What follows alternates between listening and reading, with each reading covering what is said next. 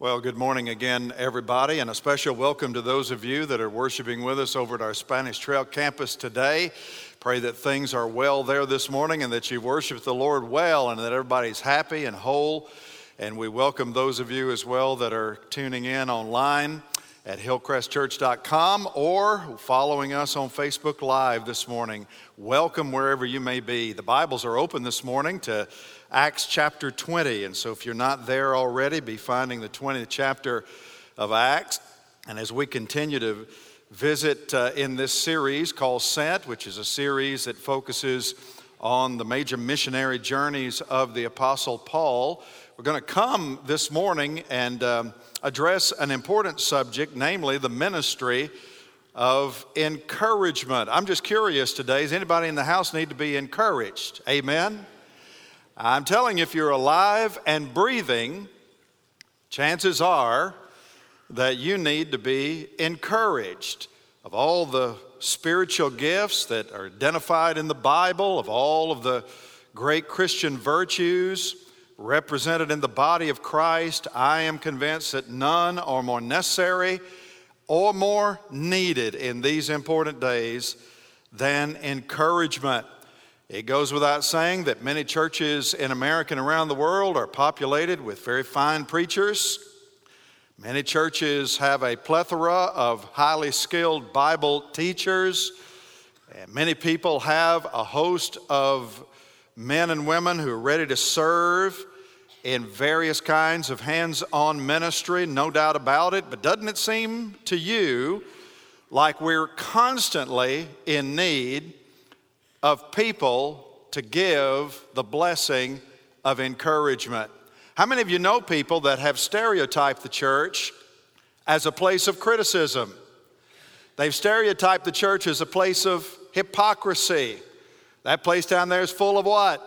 Hypocrites, right? And so they have negative ideas concerning the church. Did you know that the church, by definition, is supposed to be the most uplifting, Spirit-filled, encouraging, happy place on the planet? And so we're constantly in need of people to encourage us. Somebody described encouragement once as the oxygen of the soul. The oxygen of the soul. And I think that's a great way to put it, because it is indeed tough out there. It's a tough world, a cruel world, and we all need encouragement. Somebody said one time that a pat on the back is only about that far from a hard kick in the rear end. There's only that much difference between a kick in the seat of the pants and a pat on the back. And that being the case, the pat on the back is so much more beneficial and gets you miles ahead in terms of the positive outcome and the positive results. So make no mistake, no matter who you are, where you've been, what you've done with your life, no matter how much money you've made, how successful people say you are, if you're alive and breathing, you need encouragement from others, and you need to learn how to be an encourager yourself. I love studying Abraham Lincoln. I've spent much of my life reading Lord knows how many books about Mr. Lincoln, and it's always surprised me that on the night Mr. Lincoln was assassinated, he only had about 5 articles on him outside of his clothing. He had 2 pair of reading glasses on his person. He had an embroidered handkerchief in his pocket. He had a pair of binoculars, because he was at a play, of course, and that pair of binoculars just recently sold at auction for something like $2 or $3 million. Somebody here may have bought that, I don't know. He had, interestingly, a Confederate $5 bill in his pocket. Didn't have any Union money, but he had a Confederate $5 bill. Nobody knows why he had that. But also in his person, folded up, was a newspaper clipping. The creases were sharp, so it had been there for a long time. And Lincoln, of course, was prone to incredible, vicious criticism from all over the country. And so in his pocket, he had a newspaper article. And when the folks who took it off of him opened it up to read it, it was a positive article from some newspaper in which the writer was giving strong and encouraging words about the President of the United States. He had that in his pocket on the night that he died. I write a lot of handwritten cards. I'm still old school when it comes to correspondence. Many of you have probably received a handwritten card because I know what it means to people. I've had people come to me and show me those cards. They've got them in their Bibles. They've had them in there for years. All because somebody took the time to recognize something that happened in their life or to encourage them when they were at a low point in their life. I'm just saying, I have found it to be true. There are very few things that will bless your life like the powerful words of an encourager. Somebody who uses not only words but also physical actions in a way that builds you up, that motivates you to be your very best. And that's what's at play here as Paul begins to wind down not only his ministry in Ephesus, but his third missionary journey as a whole. We're at the tail end of Paul's third missionary journey of the three that are recorded by Luke in the book of Acts. And he spent most of that time, the great majority of that time on the third journey in one city, which was, of course, Ephesus, a thriving metropolis, a commercial and religious and financial center there in Western Asia Minor. And he'd been there firmly rooted, teaching out of a rented lecture hall, the school of Tyrannus, for over 2 years of the 3 years that he had spent there. And now it's time for him to move on. He's got his sights set back to Jerusalem again, and he's making plans to kind of wind down the journey. And what we're going to do this Sunday and next here in chapter 20 is look at a couple of very important vignettes, pictures that Luke paints here that have to do with Paul and his ministry of encouragement to these local churches. Now, I'm convinced that Paul hadn't always been the greatest encourager. Paul's principal gifts were prophecy and teaching. And that's why God paired him at first with a guy like Barnabas, who majored on what? Encouragement. Barnabas' name meant son of encouragement. And they went together on their first missionary journey before they split up and went their separate ways when Paul was ready to begin his second missionary journey. But I think that he profited from his time with Barnabas, and I think that he learned some things from Barnabas, because the farther along that we see Paul in these missionary journeys, the farther removed we are from the very abrasive Paul that we have early in his life and ministry. And now, as President George H.W. Bush would say, a kinder, gentler Paul, the apostle. A Paul that's majoring now on a ministry of encouragement to the church so that the church could become encouragers themselves. Look with me at Acts chapter 20, beginning in verse 1. Y'all ready to read? Say amen. After the uproar ceased, Paul sent for the disciples, and after encouraging them, he said farewell and departed for Macedonia. When he'd gone through those regions and had given them much encouragement, he came to Greece, and there he spent 3 months. And when a plot was made against him by the Jews, as he was about to set sail for Syria, he decided to return through Macedonia. Sopater, the Berean, son of Pyrrhus, accompanied him, and of the Macedonians, Aristarchus and Secundus, and Gaius of Derbe and Timothy, and the Asians, Tychicus and Trophimus.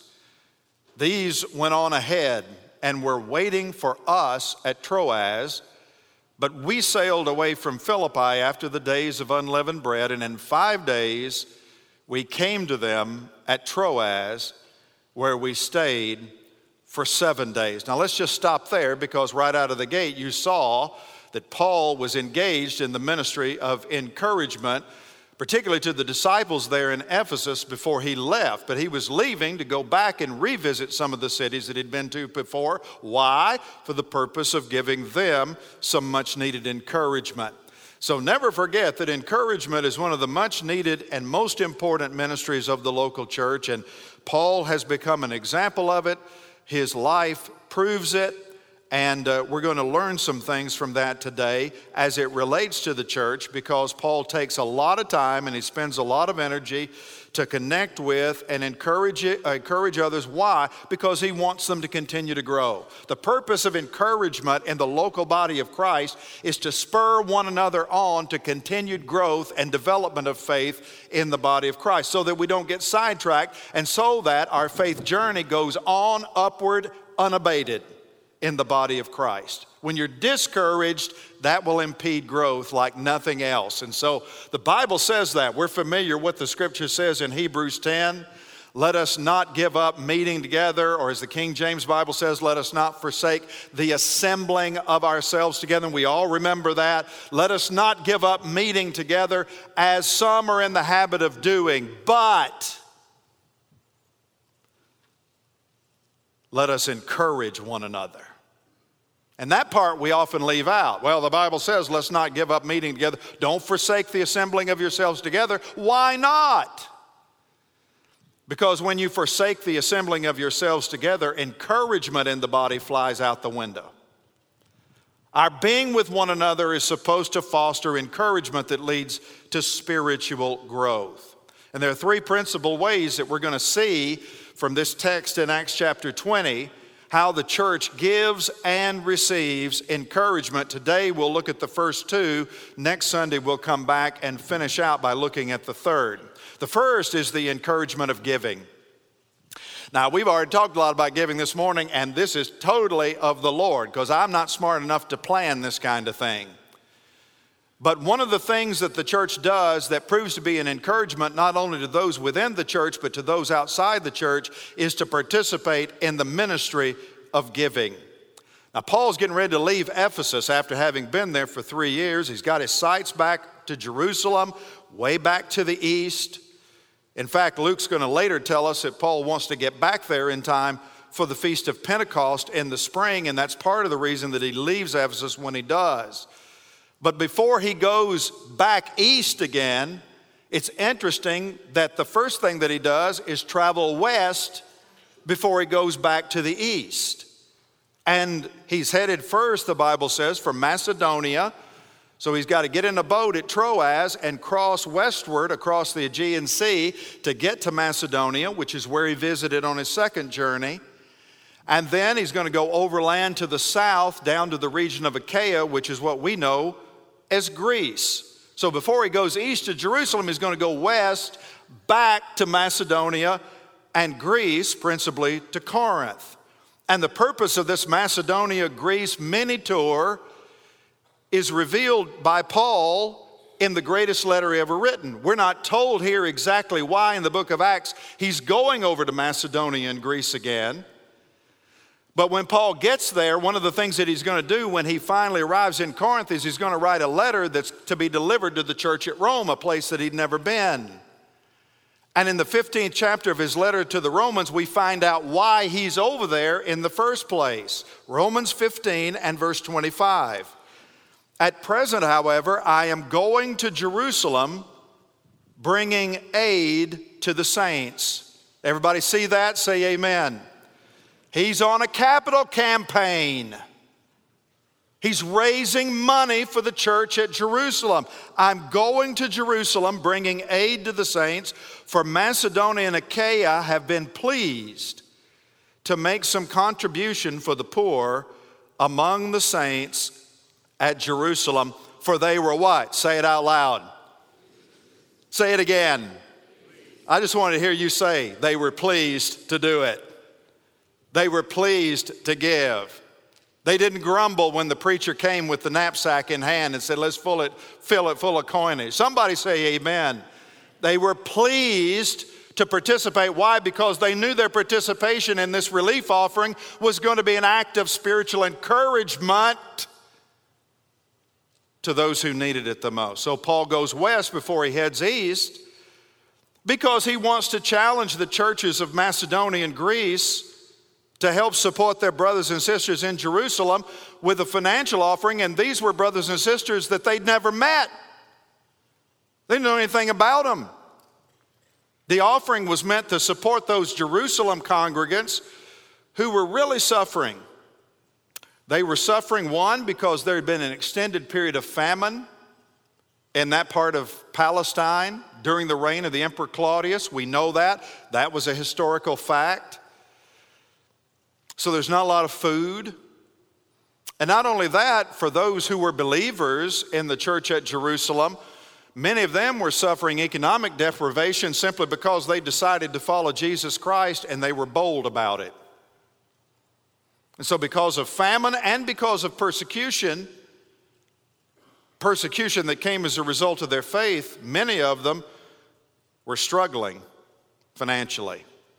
And this was an opportunity for these new disciples over in Macedonia and Greece, primarily Gentiles, by the way, Gentile believers, Greek-speaking believers, to help fellow believers who were principally Jewish believers, Gentiles showing solidarity with and support for Jewish believers.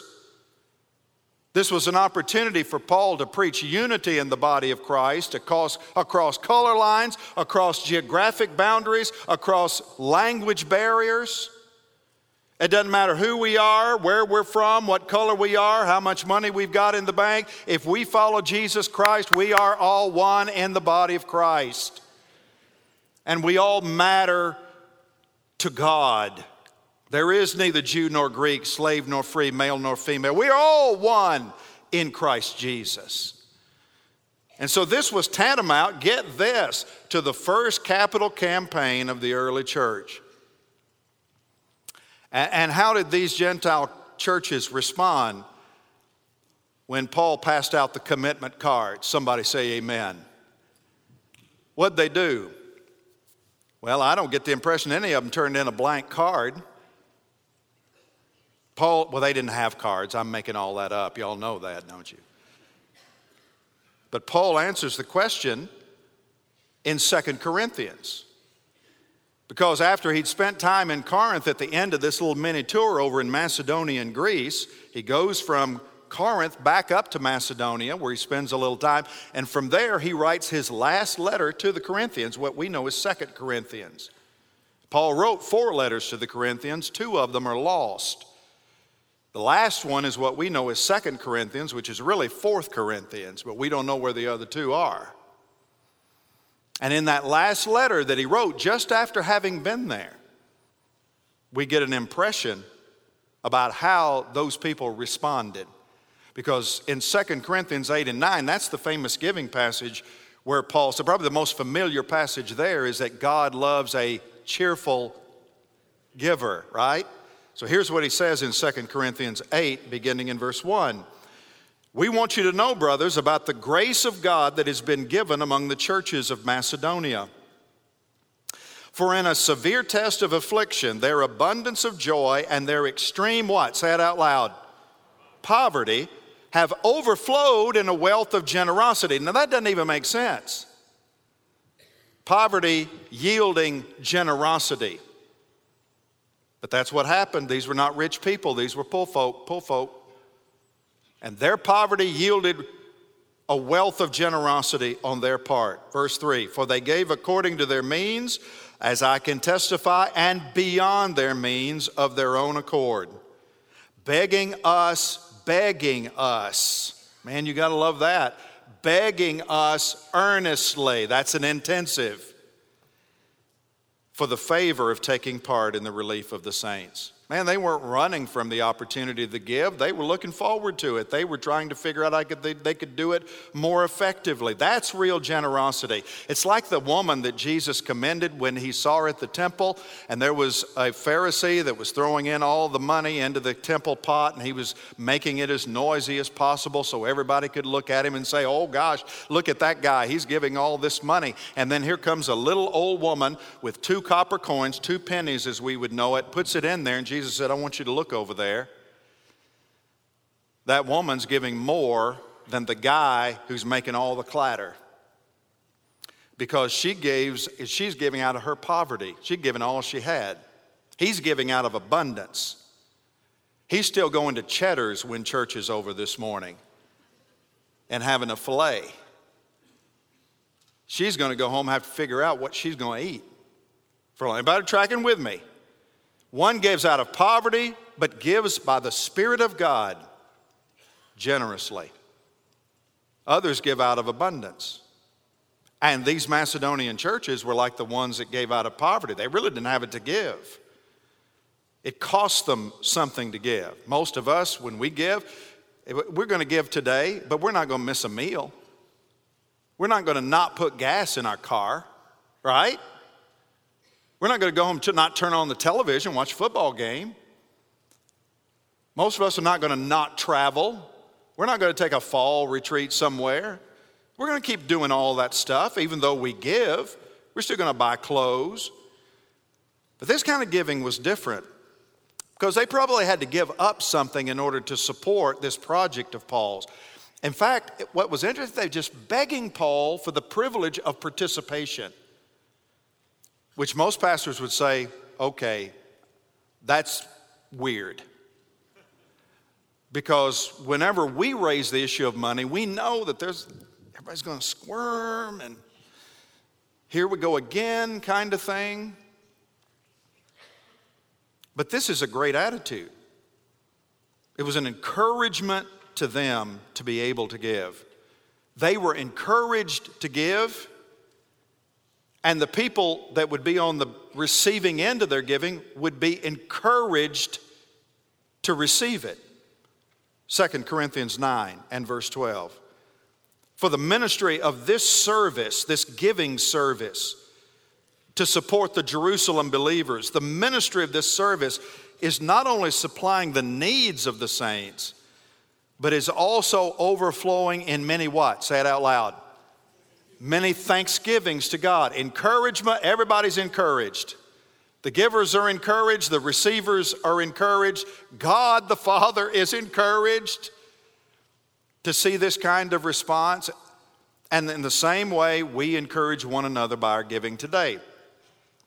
We're encouraged when we see how others respond to God's call to give the first fruits of their wealth. That encourages us.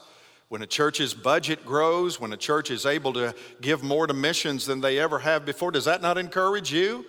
When your pastor stands up here and says, last year we gave more to missions than we ever have before, then the last 10 years at Hillcrest, we've given away over $5 million to missions here and around the world.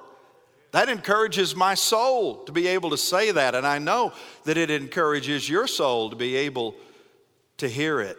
Because what that does is it demonstrates that Jesus Christ is Lord and not our money.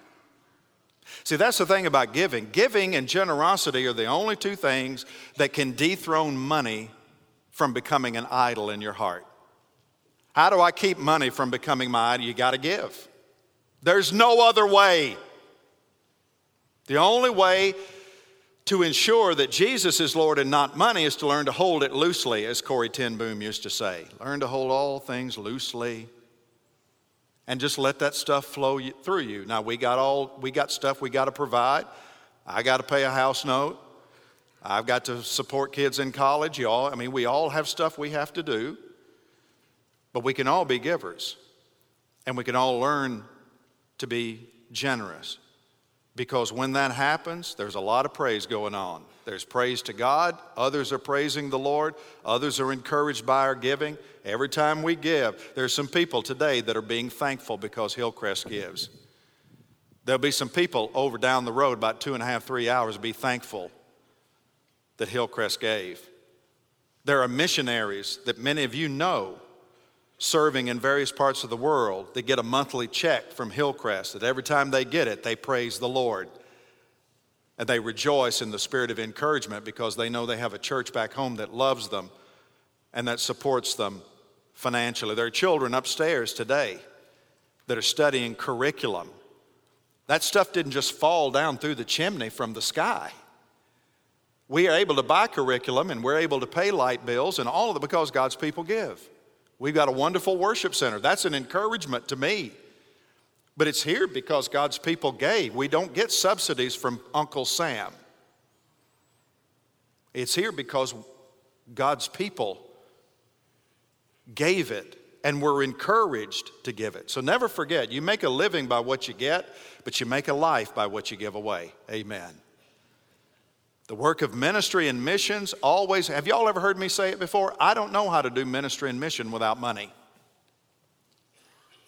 I don't know how to do that. If you know how to do that, then you need to be the pastor, not me. But it all costs money. You can't do mission and you can't carry on the work of ministry apart from God's people financially supporting it. And when we do, both those who give and those who receive are encouraged and blessed through the act of giving. Paul will say the same thing later in this chapter in Acts 20. Remember the words of our Lord Jesus. It is more blessed to what? Give than to receive. That's what Jesus said. So, everybody with me so far? This is one of the ways the church participates in the ministry of encouragement. We do it through giving. The second thing that we see here in Acts 20 with respect to giving and receiving encouragement is the encouragement of presence. The encouragement of presence. And this is really important because you've probably noticed it as we've gone through this study. One of the things we see Paul consistently doing, not only here on this third journey, but really in all three of the missionary journeys, is he revisits places that he's already been. Have you noticed that? He keeps going back and revisit. He even did it on the first missionary journey. So he went to all these places for the first time, but before he went back to Antioch, he went back and revisited those places in South Galatia again. And then when he started his second missionary journey, the first thing he did was go back for the third time to revisit those churches in South Galatia. And then he went on the rest of the second journey and went into Macedonia and Greece. Now, here in the third journey, we see him going back to Macedonia and Greece. So he's constantly not only plowing new ground with the gospel, but he's also revisiting old ground with the gospel, and his purpose, I think, is very clear. He wants, by his presence, by his repeated presence, to bring much needed encouragement to these young disciples who needed more than simply to be saved and then to be left alone. They needed his presence there in order to inspire and encourage them to continue to grow in their walk with the Lord Jesus Christ. And so this is Paul's MO as he gets ready to leave Ephesus in the wake of this incredible riot that took place over the goddess Artemis that we looked at last Sunday. He is making plans to revisit Macedonia and Greece, and those are very familiar cities. In Macedonia, there's Philippi and Thessalonica and Berea. And then down into Greece, of course, we know there's Athens and Corinth and Sparta, though we don't know that Paul ever visited Sparta, but he may have. And he'd already been to these places before. But his presence in those places mattered. They were crucial, as it still does today. Now, I would imagine that everybody in the house this morning knows what a blessing it is when you're in a tough situation. Anybody in here ever been in a difficult circumstance, a sticky wicket, a tough situation, a hard place, flat of your back looking up, times when you feel isolated and all alone? Every one of us in here knows what it's like to be in that situation, not sure what direction to turn next, and then you know the blessing of what happens when somebody who loves the Lord shows up. Somebody who not only loves the Lord, but somebody who loves you. And they don't even have to do anything. All they got to do is show up, walk through the door. Have you ever had that happen? And the whole mood changes. Everything becomes lighter. Everything becomes, even if it's for a few moments, everything becomes more tolerable. They don't have to do anything. They're just there. It's what I call the ministry of presence. And it's just powerful. Before Paul left Ephesus, one of the things he did was he sent Titus on ahead. Titus was a young preacher about the same age as Timothy. He sent him on ahead to Corinth. through Troas, across to Macedonia and down into Corinth, because Corinth was messed up. And Paul needed to know what the situation on the ground was, so he sends Titus to Corinth on ahead of him with the intention to meet Titus after he'd made that reconnaissance tour, to meet Titus back up in Troas, just north of where he was in Ephesus, about 200 miles. And then Paul leaves Ephesus and he lands at Troas. But who does he not find when he gets to Troas? He doesn't find who? He doesn't find Titus. Titus is not there. Titus is supposed to be here. That crazy young gun, he's not doing what I told him to do. Titus probably was 18, 19, maybe 20 years old, young man, young preacher boy. But he wasn't there. And that was such a disappointment to Paul that he records it in 2 Corinthians chapter 2. Look at 2 Corinthians 2:12. When I came to Troas to preach the gospel of Christ, even though a door was open for me in the Lord, my spirit was not at rest because I didn't find my brother Titus there. So I took leave of them and went on to Macedonia. And he didn't live in a good frame. His soul was not at rest. His spirit was agitated. He was discouraged because there wasn't the presence there of his brother Titus. I mentioned a Sunday or so ago that Judy and I were in a car accident on our way back from vacation this summer. Whole life flashed before our eyes. It was a bad wreck. And the car was just smashed. I mean, it was totally totaled. We'd never been in a wreck like that before. And we took Judy to one of the hospitals there in Birmingham just to get her checked out, just as a precaution. We were fine and are fine. But we were there all alone. That's weird, because the car is smashed. Now, we were going to go to the hospital, but I don't know what do you do? I mean, do you ask the police officer for a ride to I mean, I don't know what to do. So we went on to the hospital, and I'm just telling you, we were messed up. We were mentally and emotionally jacked up. Now, Seth, our son, who's 21, lives in Birmingham. He's a student at Sanford, but he wasn't there. He had gone to work a summer job in southwest Missouri. So we called him to let him know what was going on. And he said, you know what he said? He said, I'm on my way back. I said, well, where are you? He said, I'm in Memphis eating a sandwich, but I'll be there in about 2 hours. And I thought, thank you, Jesus. And we went to the emergency room where we were there for about 3 hours. It was quiet most of the time, just reliving the whole thing. Emotionally overloaded. And about the time they were ready to check Judy out, just before 9:30, that door opened, and that 6-foot-tall, lanky boy of mine came walking into the room. And I don't think I've ever been so happy to see another human being in my life. When he walked through that door, it was like the presence of Christ showing up physically in the room. 21 years old, and he comes, and I just embraced him there.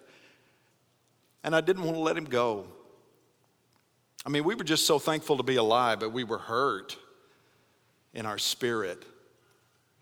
And we were isolated and alone. But man, I'm telling you, when he walked through the door, the whole attitude changed. It was as if Christ himself had walked into the room. That, brothers and sisters, is the power of presence. And I'm just telling you, there's really no substitute for it. You can know everything about the Bible back and forth, but if you're not there for people, it just isn't going to matter. It's just not going to matter all that much. Paul left Troas for Macedonia. He didn't have any idea what had happened to Titus. He didn't have a cell phone. He didn't have email. He didn't know how to contact him, didn't even know where he was, didn't know if he was alive. And by his own testimony, his soul was troubled. Verse 5, for even when we came into Macedonia, our bodies had no rest. But we were afflicted at every turn, fighting without and fear within. But God, who comforts the downcast, comforted us by the coming of Titus. Unbelievable. When Paul finally crossed the Aegean, left Troas where Titus was supposed to be, landed on Macedonian soil, made the 10-mile journey from the port to Philippi. When he got to Philippi, there right in front of him was Titus. And what word does he use to describe how he felt when he saw the young man? Comforted.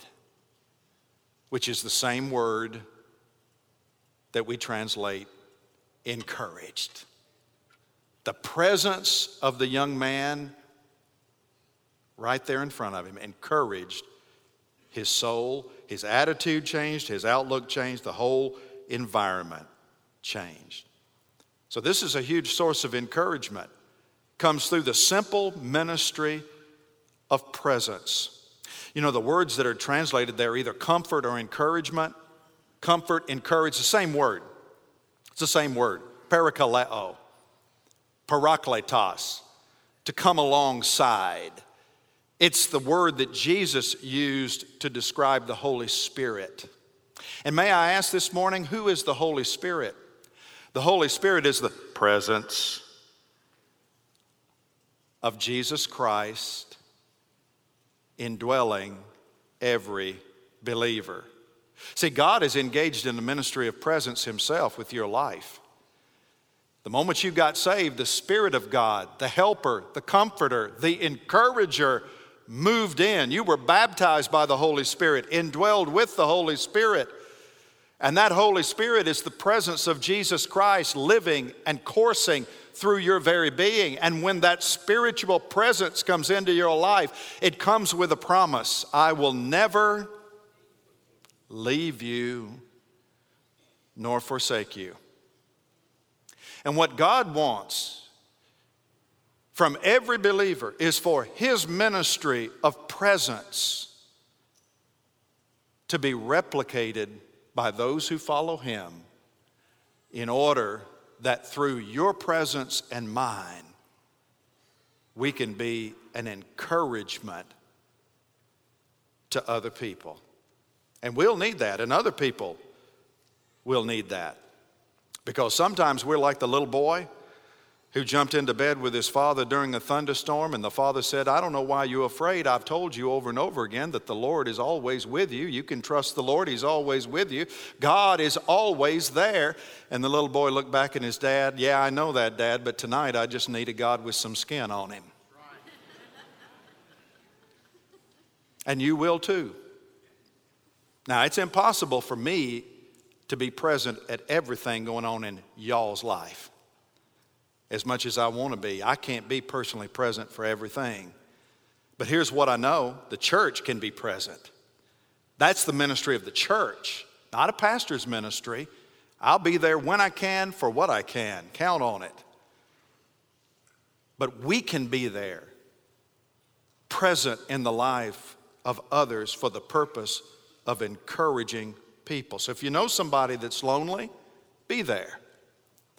If you know somebody that's struggling, be there. If you know somebody that's grieving, be there. If you know somebody that's lost, you need to be there. Because the scripture is very clear about the ministry of presence. For we are the aroma of Christ to God among those who are being saved.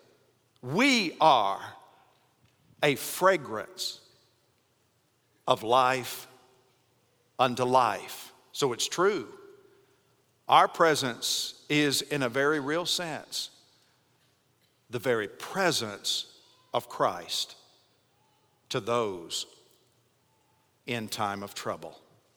If I had the power to wave my hand and make things happen in the church, I wouldn't give everybody the gift of prophecy, because the Lord knows we don't need a church full of preachers.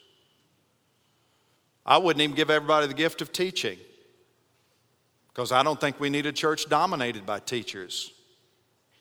If I had the power, I'd give everybody the gift of encouragement. Because on most days of my life, I need to be encouraged. And I know you do too. This is God's word. Let all who agree say amen.